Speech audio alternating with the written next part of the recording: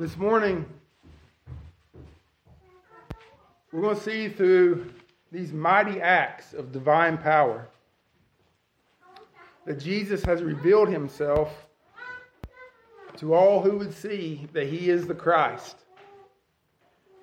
Jesus will do what no man can do. And as he spoke in parables and revealed them to his people, he is revealing the mystery of the kingdom not only through his words, but through his works. And as you and I will see, that Jesus is no ordinary man. In chapter 5, verse number 1, it says, "And they came over into the other side of the sea, into the country of the Gadarenes." So after calming the sea, the disciples wondered, what manner of man is this, that even the wind and the sea obey him? What kind of guy can speak to the wind and the sea and tell it to stop and it listen? Well, they're about to find out. They cross the sea and they're in a different place, obviously. But this has got a whole different vibe than where they were before.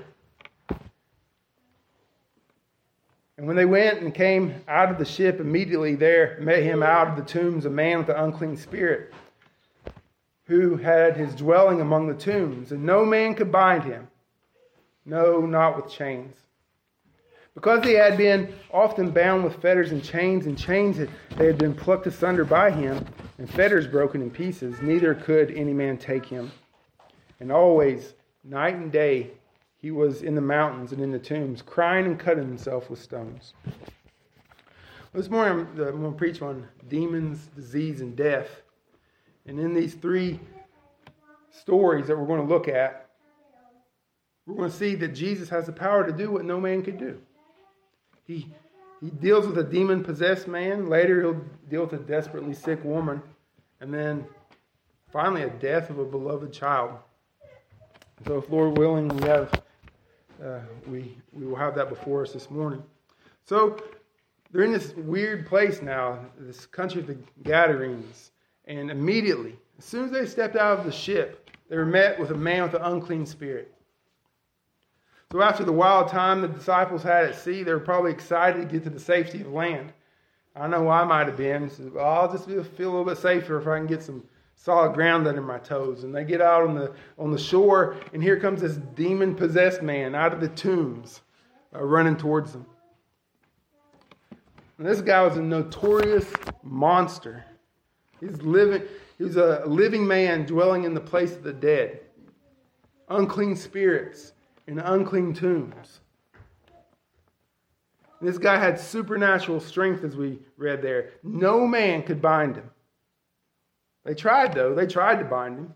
The townsfolk often tried to chain him and bind him with chains and fetters. They handcuffed him, so to speak, and they would drive him out. And with his superhuman demonic strength, he'd just break the bands like they were strings.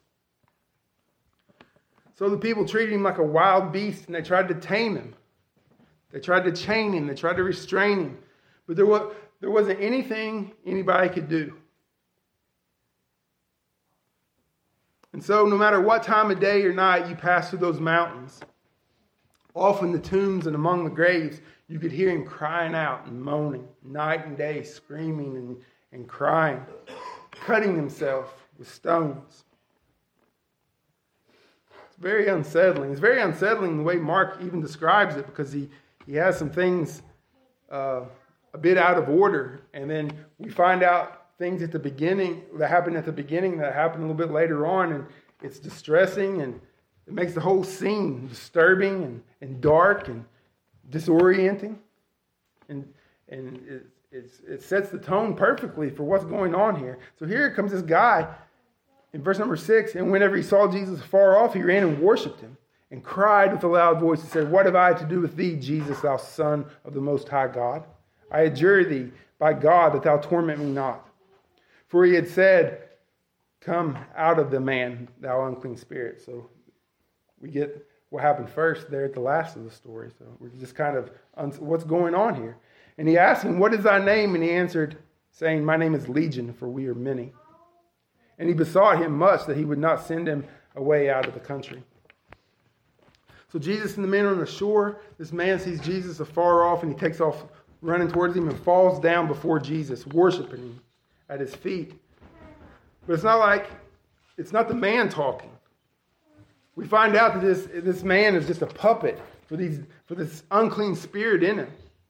So the man isn't running, the man isn't falling down, the man isn't talking. He's just an empty shell being inhabited and controlled by these demons. He says, "What do I have to do with you, Jesus, Son of the Most High?" So he names Christ. He identifies who the Lord is, and that might have shocked the disciples. Remember, they just got off the boat.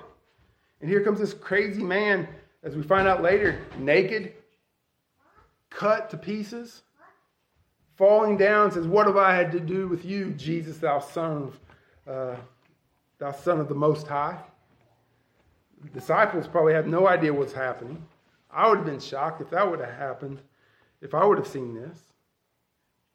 Adjuring Jesus, commanding Jesus to do something in the name of God.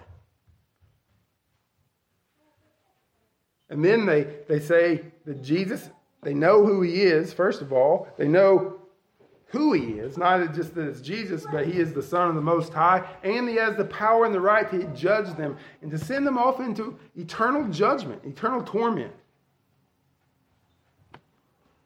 Well, Jesus asked for the Spirit's name. And we find out that it wasn't an unclean spirit like we thought. Because that's how Mark sets it up. He tells us there's a man with an unclean spirit. And Jesus says, "What's your name?" Not talking to the man, but talking to the unclean spirit. Well, then we find out, "My name is Legion, for we are many." And of course, the Legion was a Roman division, army, a troop. 5,000 to 6,000 soldiers. So there's not one unclean spirit, but thousands of these demons that have possessed this man. And they say, "Don't judge us. We don't want to leave the country. We don't want to be disembodied either." Now, you probably have a lot of questions about that. I have a lot of questions about that. The how and the why and all the things that are going on right here are questions that we don't have the answers to. It's very unsettling, and it's very mysterious what's happening here. I mean, we know what's happening. It's very obvious. It's clear what's happening, but how? It's mysterious. But not to the Lord. We might read this and think about how is it that thousands of demons are possessed in here, this man, and what's going on here? But notice that the Lord isn't shocked. He isn't surprised. He isn't taken off guard. What we're witnessing something.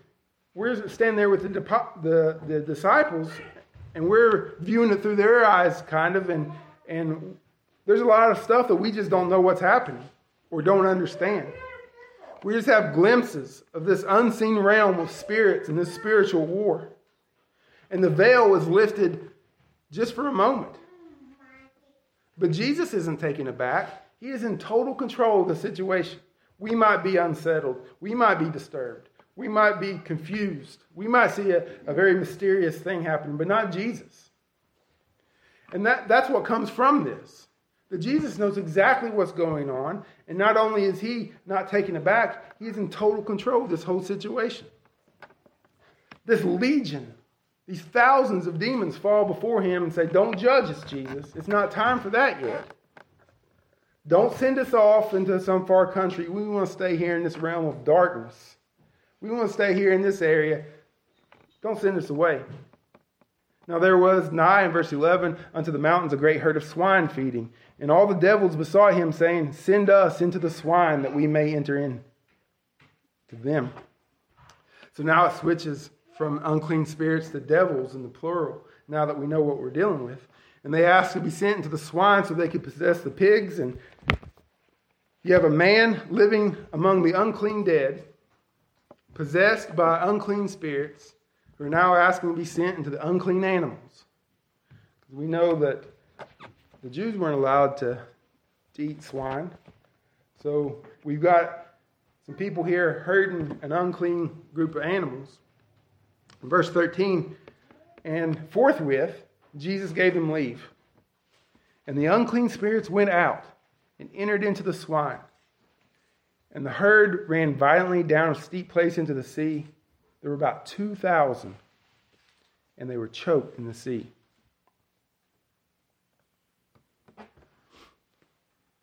So, those unclean spirits left the man.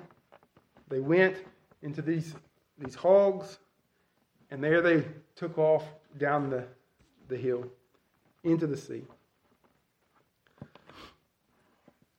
Could you imagine? Well, 2,000 swine would be loud anyway, wouldn't it? We had a few hogs, and they got kind of loud. Couldn't imagine 2,000 all in one place. But could you imagine the violent sound of these hogs possessed by demons stampeding down the hill, the cries and the yells and the carryings on that they would make, running down into the sea, and then the splashing of 2,000 hogs drowning in the sea? I couldn't imagine what that would have sounded like. These demon-possessed hogs, 2,000 of them. Well, verse 14, and they that fed the swine fled and told it in the city and the country, and they went down to see what it was that was done. I imagine they did flee. These guys were pig farmers. These weren't wild boars. This is somebody's livestock. For a Jewish person, though, the idea of someone raising hogs was nothing more a sign of their paganism and their heathenism. Right? So there's not going to be a good Jewish man raising hogs. Not only were they not allowed to eat them, but it had become a sign of just their wickedness and their iniquity and their paganism. So there wasn't much a person could do more to signify that they were not a people of God than to raise these unclean beasts. But these herders just watched 2,000 head drown in the sea, and so they went and told the townspeople what happened. And they come to Jesus and see him that was possessed of the devil and had the legion, sitting and clothed and in his right mind, and they were afraid. And they saw and told him how it befell to them that was possessed with the devil, and also concerning the swine. So the townsfolk show up, they see the man, that crazy man, the man who was running around naked and tormenting people, the man who was possessed, the man that they had chained and that they had bound, who snapped those chains like a superhuman monster, the one who screamed and cried all night, sitting there, clothed and in his right mind. They get there, the pigs are gone, the wild man is sitting there just like a regular guy, and there's Jesus. And they said, there's the guy that cast those demons out, sent him into the hogs, and told the story. And they were astonished and afraid. Just like the disciples earlier in the boat. They feared this whole situation. What manner of man are we dealing with that could do what he just did? So they come to Jesus with a request. Legion had a request for Jesus to go into the swine. He said, okay. Now they have a request. Leave. Get out of here. We don't want you here. And they began to pray him to depart out of their coast. And when he was coming to the ship, he that had been possessed with the devil prayed him that he might be with him. Howbeit Jesus suffered him not, but saith unto him, go home to thy friends and tell them how great things the Lord hath done for thee, and hath compassion on thee. And he departed and began to publish in Decapolis how great things Jesus had done for him. And all the men did marvel. So they cast that possessed man out of society, but they don't want Jesus there either. Well, we don't want this man terrorizing us, but we certainly don't want you here. Just get out of here. Leave us alone. So Jesus answered the second request with a yes. And they asked him to go, and he left. Jesus goes back to the ship, but the possessed man followed him. And now this possessed man who was possessed is the third person to ask Jesus for something in this short little story. Jesus, I want to go with you. Jesus said yes to Legion. When the people said, get out of town, Jesus said, okay, I'll grant your request. I'll leave. But this guy says, Jesus, I want to go with you. I want to follow you. And he told this guy, no. No, you can't. You can't come with me. But Jesus had something better for him. Go home to thy friends and tell them what great things the Lord has done for you. Jesus had compassion on him, he says. Go tell them what the Lord's done for you. Go tell them the compassion you've received. Tell them what great thing has happened here. Jesus says, I want you to go back to your family and friends. You're healed. You're restored. You're set free from the captivity of darkness. Jesus gave this man his life back. He's no longer under the dominion of Satan. He's no longer controlled by demons. But now the Lord has delivered him, body and soul. He says, go back to your family and your friends. Go back to town. Just tell them what the Lord's done for you. So in a strange twist from what we've seen before in Mark and what we'll see after, Jesus doesn't tell him to keep it to himself. Because we've seen where Jesus says, don't tell anybody what happened. Here he says, no, you go tell everybody. Tell them what a great thing the Lord has done. And what's happening here is the Lord not only has restored him to his life, given him his life, but this guy's got a ministry now. And we'll see in chapter 7 that he plants the seeds that will turn into something better later on. What manner of man can do such a thing? Well, Jesus said, tell the great things the Lord has done for you. And the man went and said, what great things Jesus has done for him. You see that in verse 19 and 20? Go tell what great things the Lord hath done. And this man went to Decapolis, the surrounding cities, and said how great things Jesus had done for him. And all men did marvel. Jesus saved the man. And Mark is showing us that the works of Jesus are not the works of an ordinary man, but the works of the Lord. In verses 3 and 4, we find that no man could bind him. No method could control him. No man could tame him. On the heels of the disciples saying, what manner of man can control the sea?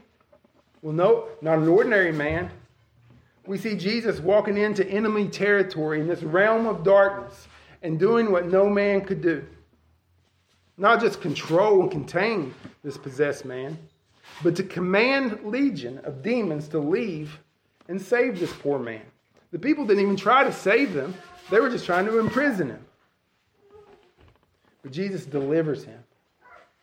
So here we see Jesus with mighty power defeating the forces of darkness that only the Lord can. And Mark gives us a clue there. It's not just the man doing this, it's the Lord. In verses 19 and 20. Well, in the remainder of the chapter, we have an example of times where Mark will bracket one story with another. So what's going to happen is we're going to start with one story. Then another story is going to break in the middle. And then we get the conclusion of the first story at the end. So you got a sandwich here of two stories. So whenever that happens, we know this is all connected. So what we're supposed to do is when we read this is think, how are all these things connected together? Because if they're sandwiched together, there's a reason for it. Verse 21. And when Jesus was passed over again by the ship to the other side, much people gathered unto him, and he was nigh unto the sea. And behold, there cometh one of the rulers of the synagogue, Jairus by name, and when he went and saw him, he fell at his feet, and besought him greatly, saying, my little daughter lieth at the point of death. I pray thee, come and lay thy hands on her, that she may be healed, and she live. And she shall live. And Jesus went with him, and much people followed him, and thronged him. So Jesus gets in the ship and goes back to the other side now. This time, instead of a ferocious demon-possessed man running to him, it's a multitude. And this time, instead of that man falling at his feet in a spiritual war, a man named Jairus came and fell at his feet. So now we got the second person falling at Jesus' feet on the seashore. Not to do spiritual battle, but he was in a desperate situation. Jairus was a ruler of the synagogue. He was the guy that was in charge of the building and directing the services and so forth. So you go to the synagogue, Jairus was going to be one of the elders taking care of things. He falls at Jesus' feet and he begs him, "You got to come and save my daughter. I know that you can just lay your hand on her and touch her and she'll be healed. But she's on the point of death and you're the only one that can help her." The situation was dire. Jesus is the only one that could heal her of her disease. So Jesus said, I'll come, lead the way. And at this point, there's a multitude of people surrounding him. Because remember, he left the multitude to teach, to go on the other side, delivered the possessed man. Now he comes back. There's that multitude again, pressing on him. And then we have him on the way. Well, in verse 25, something else happens. "And a certain woman, which had an issue of blood 12 years, and had suffered many things by many physicians, had spent all that she had, and was nothing bettered, but rather grew worse. When she heard of Jesus, came in the press behind, touched his garment. For she said, If I may touch but his clothes, I shall be whole. And straightway the fountain of her blood was dried up, and she felt in her body that she was healed of that plague." So while Jesus is heading to Jairus' house, the crowd surrounds him. But there was another sick woman in this crowd. We're talking about hundreds, maybe thousands of people. I was thinking, had in mind, might be at a crowded place, Kings Island or something, where all kinds of people just pushing on and trying to get through and bumping into each other. And these hundreds, maybe thousands of people pressing, trying to get to Jesus. And there's this woman in the crowd. Of this whole big group, there's a woman. For the last 12 years, she's had a terrible ailment. She's gone to doctor after doctor after doctor, and they've given her treatment after treatment after treatment. And it wasn't like you go to a doctor now. These guys were probably, some of them may have done the best that they could, but some of them may have just been scamming her. You read some stories of that time that sometimes they would just harm people to take their money. Well, this woman spent every dime that she had, poor and destitute, and the text says now she is worse than before the treatment started. She was desperate for relief, desperate for healing. And everything that she tried had left her destitute and broken. No man could heal her. They tried, but no man could heal her. It's more than just a sickness, though. This was an issue of blood. She was just continually unclean. Not only was she considered unclean, but everything she touched and everyone she touched was unclean. We won't turn there, but in Leviticus 15 it says that the woman who had an issue many days, that's not the normal time of the month, is unclean till it stops. So she had menstrual bleeding for 12 years. And once it stopped for 7 days, she had to go to the tabernacle, and the priest would offer sacrifices. One for a burnt offering and then one for a sin offering. Then the priest would make an atonement, and then she would be clean. But the problem with this is that any type of bodily discharge would cause a person to be ceremonially unclean. So I'm going to read from Numbers 5 and verses 2 and 3. And listen to what happens here. Now this is the law of cleanliness, to cleanse the camp. The Lord spake unto Moses, saying, Command the children of Israel that they put out of the camp every leper, everyone that hath an issue, whosoever is defiled by the dead, both male and female, shall you put out without the camp. Shall you put them. that defile not their camps in the midst whereof I dwell.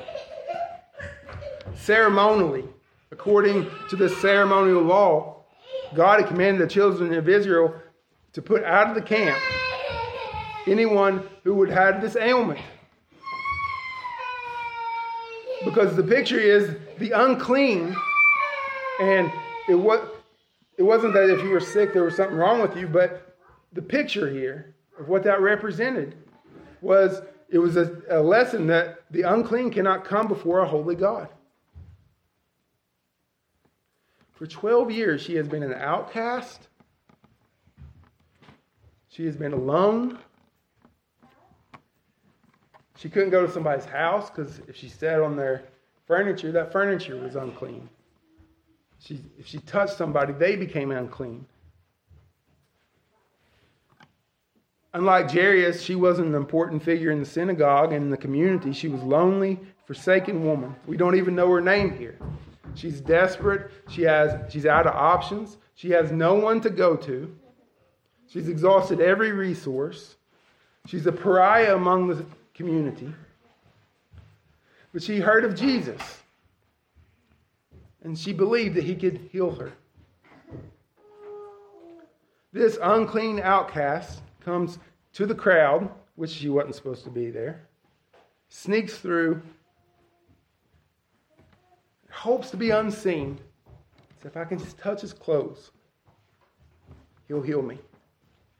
Then she can just sneak off away, back out to the outskirts of society where she belonged. That's what she had in mind anyway. And it worked. It worked. As soon as she touched the clothes of Jesus, the bleeding had stopped and she felt healed. She knew that she had been healed. She was whole again. Well, it almost worked. Her plan of quietly getting in and out failed. Because Jesus stopped. Now imagine this multitude following Jesus. Imagine how loud it would be, how much commotion's going on. Maybe the disciples pushing people out, trying to get through. Jairus is beside himself because his daughter is dying. They're trying to get to Jairus' house. Then Jesus just stops.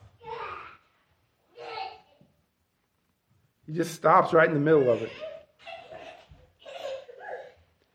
Verse 30, and immediately Jesus, knowing himself that virtue had gone out of him, turned about in the press and said, "Who touched my clothes?"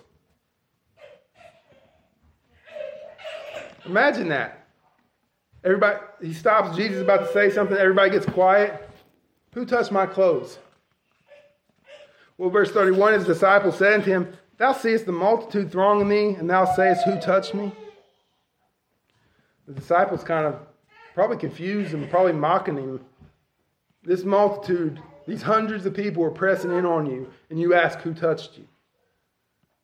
Who didn't touch you? That's the question, Jesus. Everybody's touched you. What do you mean, who touched you? Well, Jesus ignores the disciples, and he just keeps looking around. Who touched me? Well, there's the woman. Verse 33, and the woman, fearing and trembling, knowing what was done in her, came and fell down before him and told him all the truth.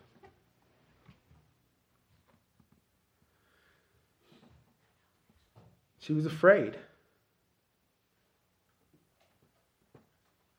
Just like the disciples, who was afraid when the boat was rocking. She's terrified, but not in a cowardly way, but in awe and dread, because she touched this holy man, and he was healed, and now he knows it. And she's the third person in this story to fall down at Jesus' feet. The possessed man fell down. Jairus fell down pleading for his daughter. Now this woman falls down kneeling before the Lord. She knew she was unclean, and she went and purposely did what she wasn't supposed to do. What's this man going to do to her now? What would the priest have done if she would have snuck into the temple and touched them? What penalty for such presumption? Well, she didn't hide and she didn't run. She knew whose presence she was before, and she fell down for mercy. And she confessed everything that she did, and she told the whole truth. Yeah, it was me. I did it. I shouldn't have, I guess, but... And then she told her long, sad story. What's Jesus say to her? Daughter, thy faith hath made thee whole. Go in peace, and be whole of thy plague. I wonder what this woman, this outcast, thought when she heard that first word, daughter.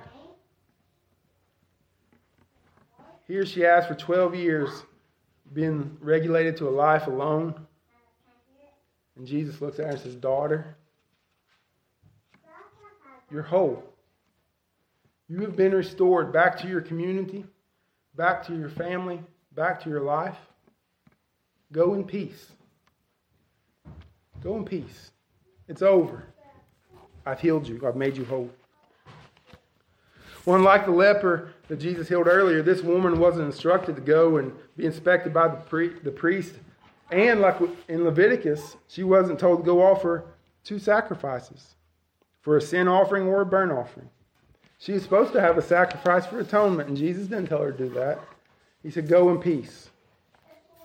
What I have done for you, you have trusted me by faith, and that's sufficient. You don't have to do anything else. You are at peace with God, at peace with man.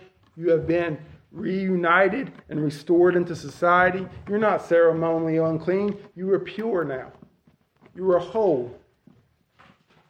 She didn't have to do anything else. Jesus did what no one else could do. He healed her. But he also did what no one else could do. He could give her peace. He could restore her in communion with God and his people. When Jesus was touched in his humanity, in his human nature, he didn't know who touched him. He knew had power gone out of him. But that wasn't power that went through him like a vessel. He wasn't like an electric wire where power was flowing through him. He was the source of this divine power. That's why the grammar is a little weird in verse 30, where it says that virtue had gone out of him. It wasn't that it was going through him. It was he had the power, and that power came out of him. He was the source of the power. Someone touched his garment and came in contact with the Holy One. What would happen if she would have ran into the temple, ran past the outer gate, ran into the holy place, ran through the veil, and grabbed hold of the horn of the altar? Well, she wouldn't have made it that far, first of all, but no one can go back there in that holy place. She wasn't even allowed in the temple. But here, she touched the Holy One. And Jesus didn't become unclean. But the holy, compassionate, merciful Jesus made her whole. The other way around. That she was made whole by touching Jesus. Well, Jesus was talking to this woman. Someone came from Jairus' house with some bad news. Verse 35. While he yet spake, there came from the ruler of the synagogue's house certain, which said, thy daughter is dead. Why troublest thou the master any further? Jairus, it's too late. Don't trouble the teacher anymore. There's not anything he can do. Just come on home. Well, as soon as Jesus heard the word that was spoken, he saith unto the ruler of the synagogue, be not afraid, only believe. Listen to me, Jairus. Don't be afraid. We know he's afraid. We know he's afraid after hearing that. The disciples were afraid on the ship. The people were afraid when Jesus made them whole. The woman was afraid whenever Jesus called her out. He hears this news. What's he say? Don't be afraid, Jairus. Trust me. Don't lose hope. Believe. You believed in me when you came to heal the sick. Keep believing, Jairus.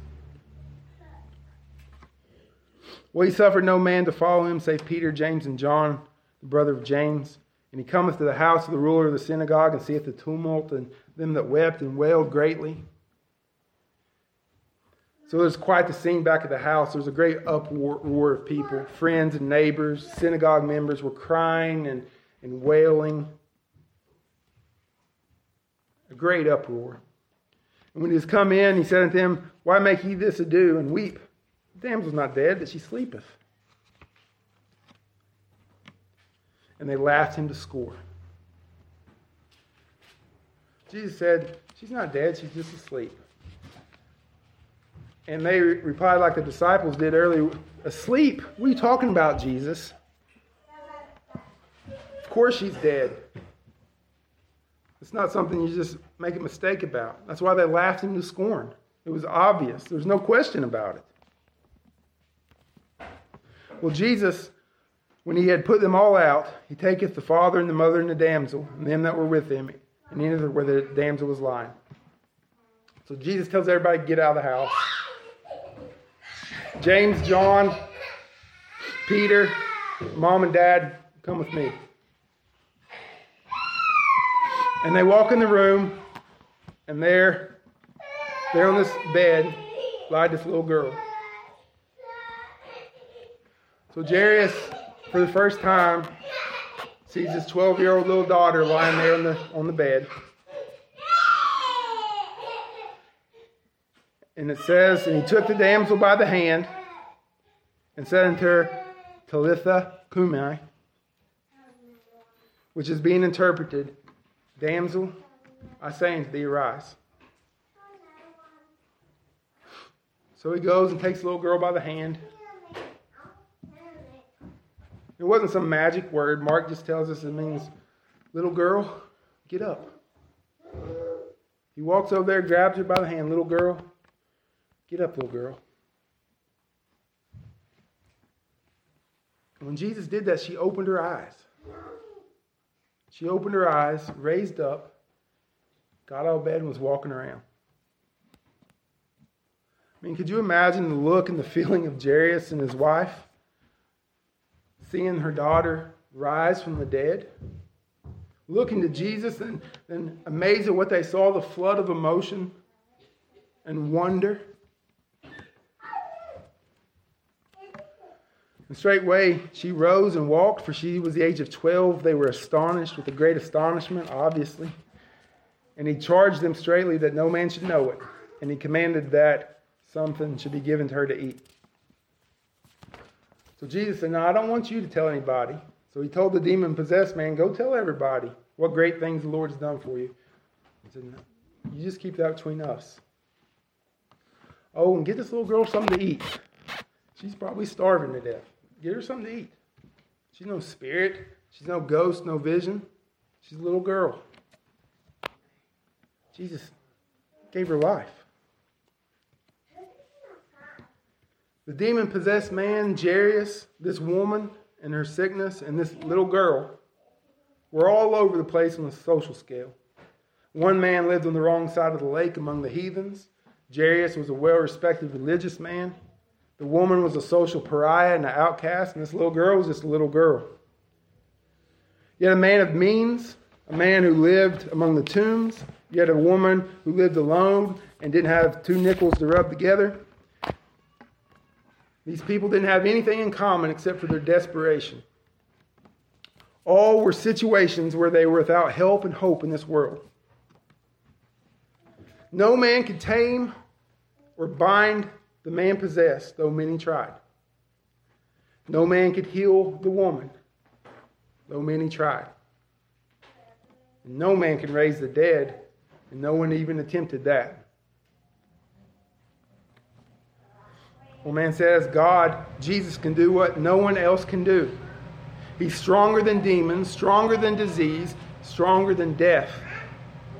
And the strength of his love shines brighter. Jesus will fight demons or death or disease with an unstoppable force, but then treat his people with unspeakable tenderness as family. That woman touched Jesus to be made whole. He said, Daughter, go in peace. Jesus walks over and grabs the hand of that little girl. Little girl, get up. the power to raise the dead, the power to heal the sick, the power to defeat demons, the power to still the sea. What manner of man is this? Well, we see it in these three stories. He calmed the sea with a rebuke. He defeated thousands of demons with a word. He healed a woman. No one even knew what was wrong with her. And raised a little girl from the dead. He could command unclean spirits. He could touch the unclean woman and make her clean. He could touch the unclean dead body and make her live. Remember what it said in Numbers, that the person with the issue of blood would be made unclean, but also anyone who was defiled through death would be unclean for a while. Jesus touched both, and they were made whole. Jesus isn't corrupted by the curse, but Jesus reverses it. Jesus is the Holy One who gives life and peace, wholeness. He is the Christ doing what no man can do. What manner of man is this? Well, he is the Son of God, who has the authority to judge demons. The God, the Son, the only begotten of the Most High, the Holy One. But the last thing I want you to see here is that he is accessible.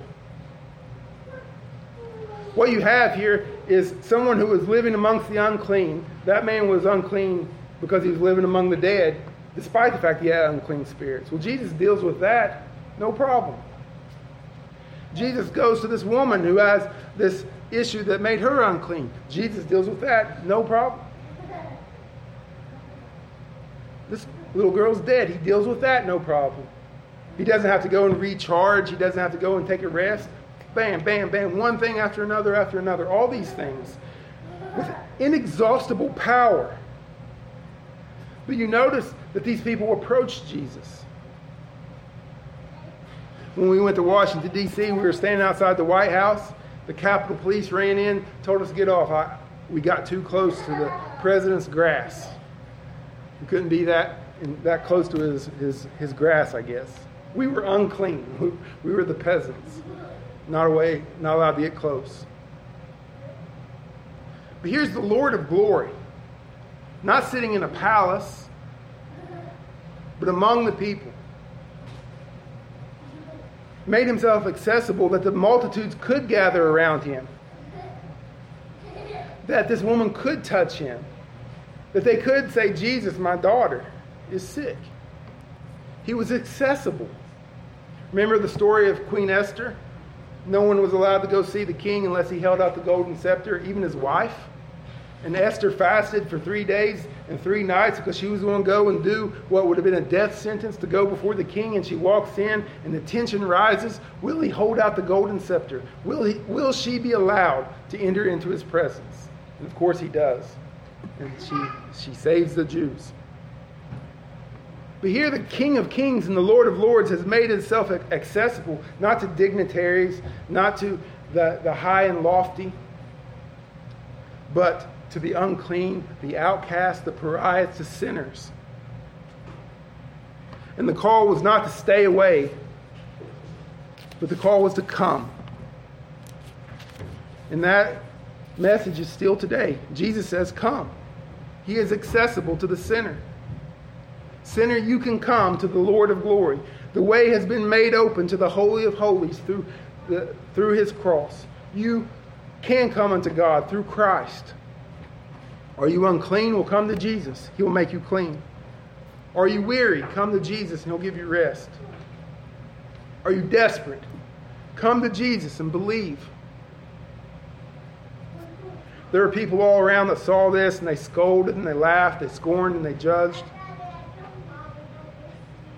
But all these people who knew their desperate condition, knew that they were without hope in the world, came to Jesus. And when they came, he saved them. Do not fear, but only believe and trust in the Lord Jesus Christ.